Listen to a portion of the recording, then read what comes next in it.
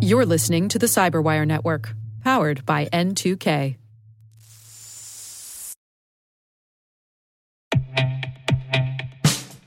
And now, a message from Cyberbit. Mastering cybersecurity is like mastering a sport. You build muscle memory through rigorous practice, then you train as a team to foster cohesion while operating under pressure. Like athletes, cybersecurity professionals thrive on hands-on simulation.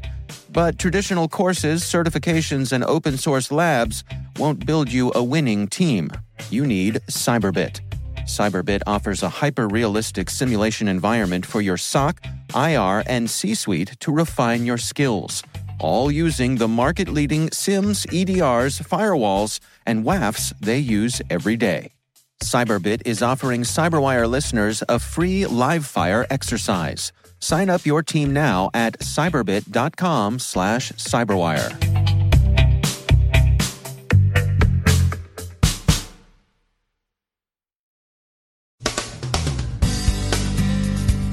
We got a quick look at CISA's National Cybersecurity Summit. A big new distributed denial of service vector is reported. Medical servers leave patient information exposed to the public internet. Huawei is suspended from the first group as it argues its case in a U.S. federal court. And one of the challenges of engaging ISIS online is that it relies so heavily on commercial infrastructure. It's got to be targeted carefully.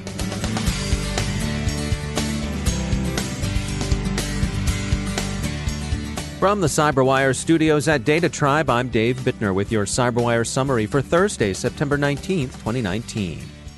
U.S. federal agencies are taking election security seriously, as we heard yesterday at the second annual National Cybersecurity Summit, organized by the Cybersecurity and Infrastructure Security Agency, CISA. CISA and its partners are concerned with direct hacking of voting systems, but also with countering influence operations mounted by hostile foreign governments. Discussions were particularly aware of the ways in which social media lend themselves to confirmation bias, and the ways in which such bias can be used to create or exploit fissures in civil society. CISA Director Christopher Krebs also offered a suggestion to the security industry. Please stop selling fear. Sure, it can work for marketing sometimes, although even there it's subject to diminishing returns as the customer slides into learned helplessness. But it's an impediment to sensible discussions and planning that could actually avert damage. This is especially true, he thought, with election security, where citizens' confidence in their institutions is a principal target. He didn't ask why we should do the opposition's work for them, but we will. If the bad actors want to destroy trust and confidence, let them try to do so without the security industry scoring a lot of their own goals. So keep calm and carry on. Akamai reports that a new distributed denial of service vector, WS Discovery, a UDP amplification technique, is being exploited in the wild. The approach is a good one from the attacker's point of view, since it's enabling them to achieve amplification rates of 15,300%. Yeah, we don't have an intuitive grasp of how big that is either. It's like astronomical distances. You've got no feel for them at all, but you're pretty sure they're pretty big. This, Akamai points out, gives the attack technique the fourth highest reflected amplification factor on the DDoS leaderboard. There's been another case of misconfigured servers exposing private information to public inspection. Researchers at Greenbone Networks have found a very large number of medical images, radiological images for the most part, sitting out there online. Greenbone looked at 2,300 picture archiving and communication systems, servers based on the DICOM protocol, and found that some 400 million images belonging to 24.5 million patients were easily accessible. Why would someone care about this? Apart from being sensitive about your X-rays, there are several good reasons.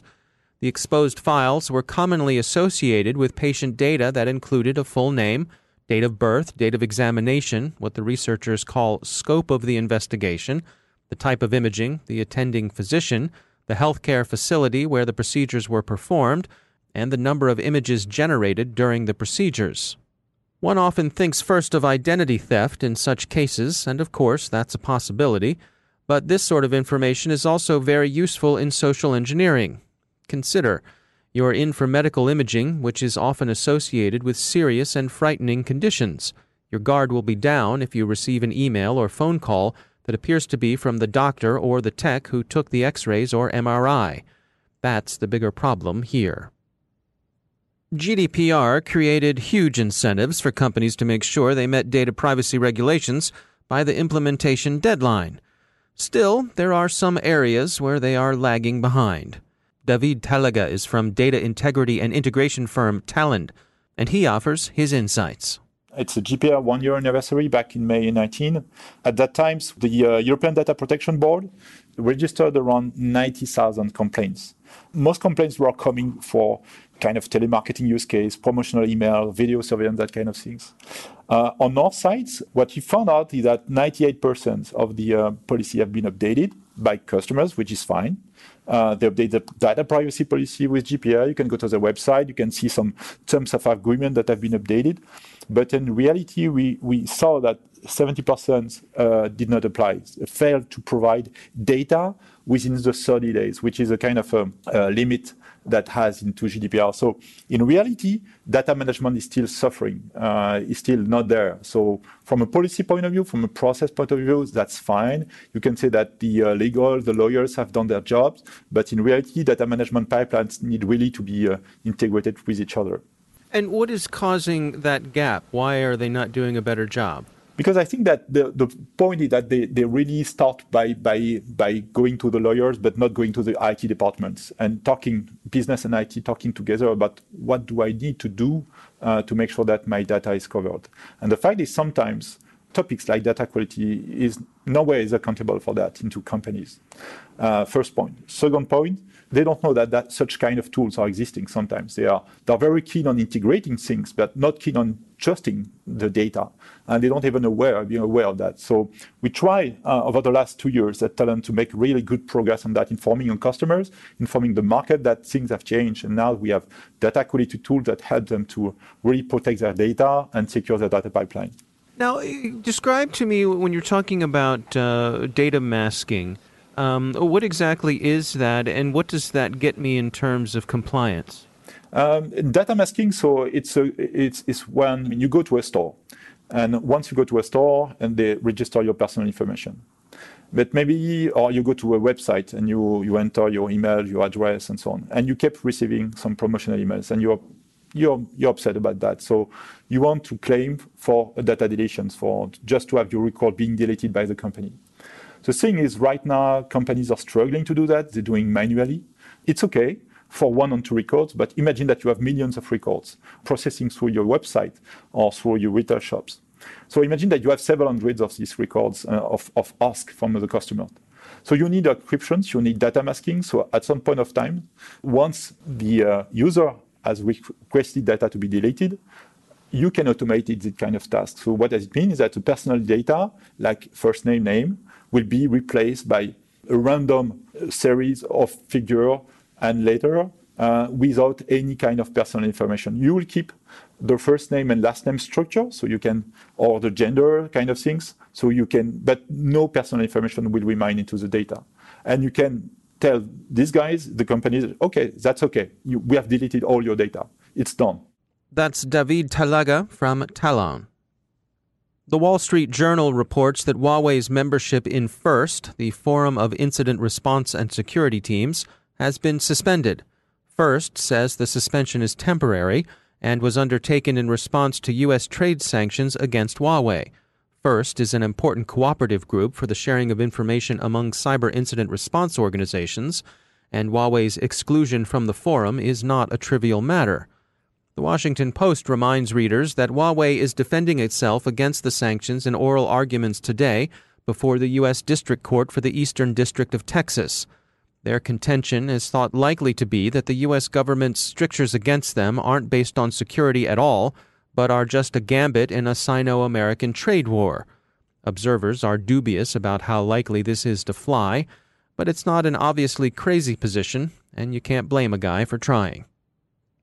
U.S. Cyber Command is ramping up operations against ISIS. The sometime caliphate is not generally reckoned to show a high level of technical sophistication, but it's been able to operate effectively, particularly in its use of the Internet for communication and inspiration. Its resilience lies in part in its use of commercial infrastructure, which makes ISIS's online operations difficult to disrupt without doing unacceptably high and sometimes collateral damage. A Marine Corps brigadier general told Fifth Domain, quote, "Whether it's cyber or kinetic, we're still under the law of war. So we have to, 1, determine where that is, and if we find that out, and we can't hand that off to another intelligence agency or local law enforcement, then we're at an ends until we can get our higher policymakers to come to some agreement at a higher government level to get after that problem." End quote.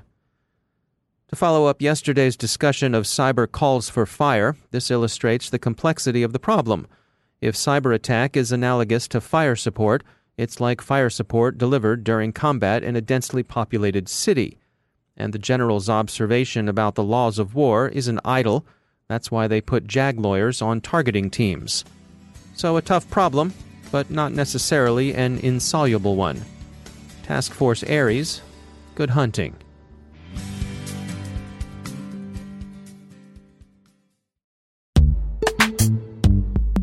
Every day, your IAM tech debt grows. Your multi-generational services struggle to work together. Building an identity fabric can fix this. It makes all your identity tooling stronger and allows you to connect any app to any service you want to use, with zero coding, zero maintenance, and zero app downtime. Strata's identity orchestration platform separates the identity logic from your applications, so you can optimize existing IAM tools and manage them in a single control plane. Now, every vendor, standard, and architecture work together. In short, building your identity fabric means you can secure your non-standard apps, keep your complex access policies, retire outdated IDPs, and modernize in record time. So build your fabric with Strata Identity and get rid of tech debt for good. Visit strata.io/cyberwire, share your identity priorities, and receive a pair of AirPods Pro. Offer valid for organizations over 5,000 employees. Connect today at strata.io/cyberwire.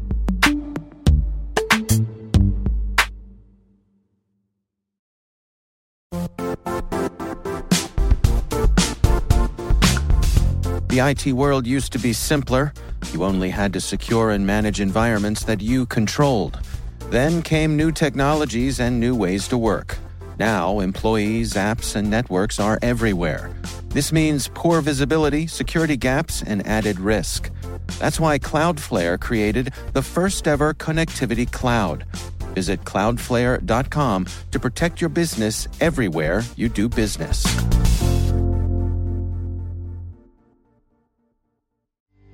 And joining me once again is Ben Yelin. He's a senior law and policy analyst at the University of Maryland Center for Health and Homeland Security.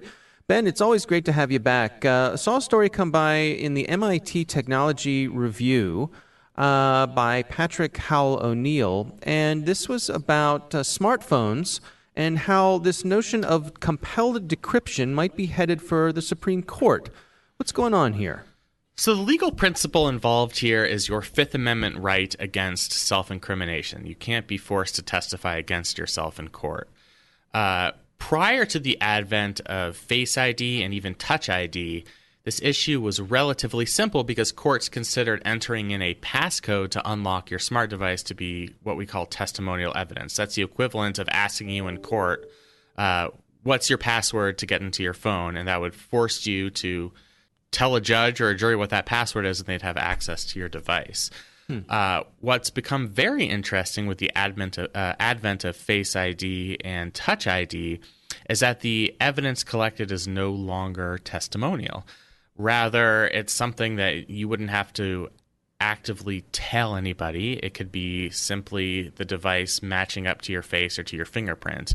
Courts have been very divided as to whether forcing somebody to decrypt their device using Face ID or Touch ID violates their Fifth Amendment right to against self-incrimination. And because there's been that divide at the lower court level, I think we're anticipating in the next couple of years that this is going to be an issue that's going to make its way to the United States Supreme Court. Now, I know devices have what's referred to sometimes as cop mode, which is where if you have one of these biometric unlocking mechanisms enabled, you can press a button on the phone a certain number of times and it'll switch over to require a password. Are we looking at any sorts of adjustments to the legal approach to that sort of thing?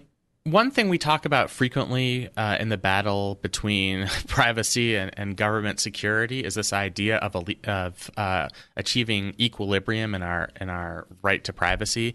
So because the technology has evolved to have things like cop mode, where if there are a certain number of attempts to unlock the phone with Face ID or Touch ID, the user has to type in the password.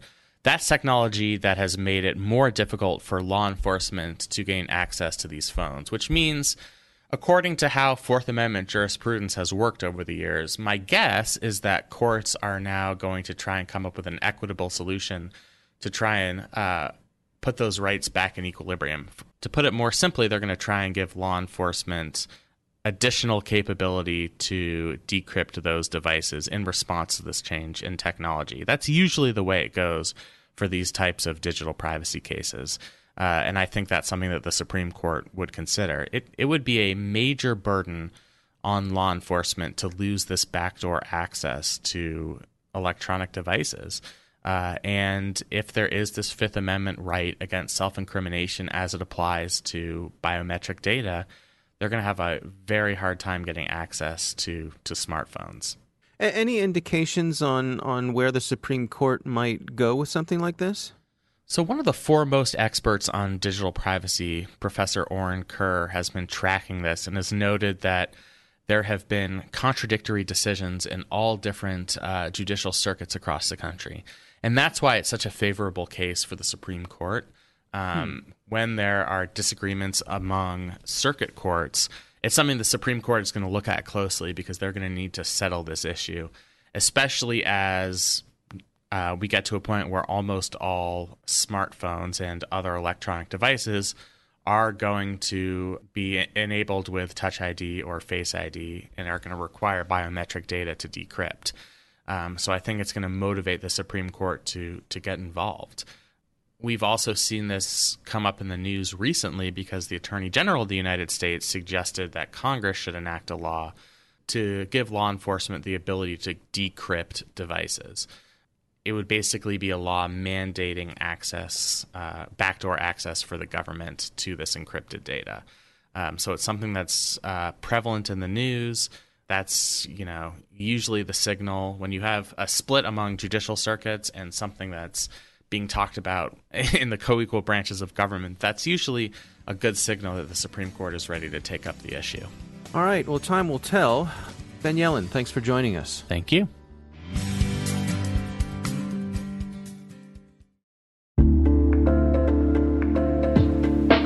Are lengthy security reviews pulling attention away from your security program?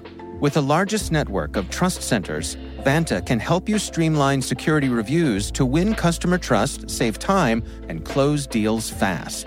Proactively demonstrate security by showcasing key resources like your SOC 2 or ISO 27001 and provide real-time evidence for passing controls.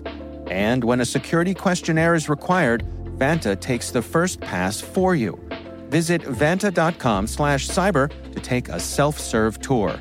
That's vanta.com/cyber.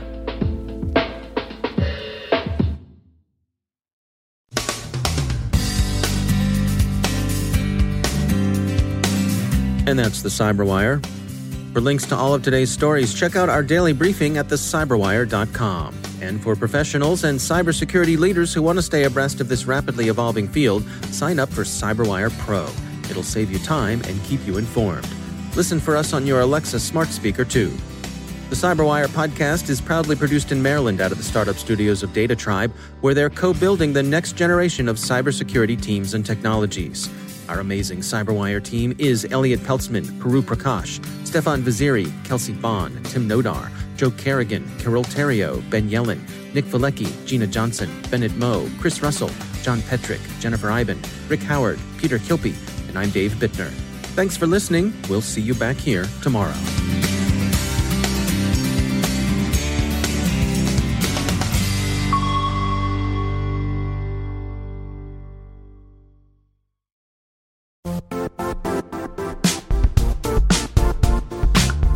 And now, a word from our sponsor, Zscaler, the leader in cloud security. Cyber attackers are using AI in creative ways to compromise users and breach organizations. In a security landscape where you must fight AI with AI, the best AI protection comes from having the best data. Zscaler has extended its Zero Trust architecture with powerful AI engines that are trained and tuned by 500 trillion daily signals. Learn more about Zscaler Zero Trust Plus AI to prevent ransomware and AI attacks.